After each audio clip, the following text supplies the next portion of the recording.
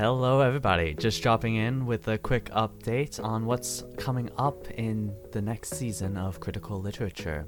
We are back with another 10 books.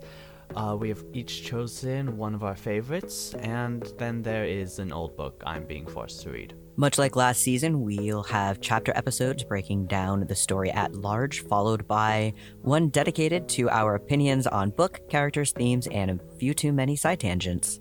We'll also have a few supplemental episodes to spice things up between books, but Declan, what we got on the list? We have, in order, Shiranje Zhao Zachary Ying, Go Nitro by Jeremy Dooley, Fey Wars Onslaught by J.F. Holmes and Lucas Markham, Song of Achilles by Madeline Miller, The Son and the Star by Mark Orisho and Rick Riordan, Stephen Hawkinsmith and Jane Austen's Pride, Prejudice, and Zombies, Kith and Kin by America Niekamp, Bram Stoker's Dracula, Edward's Choice of the School of Good and Evil by Soman Chowney, and my choice of Asylum by Madeline Rue.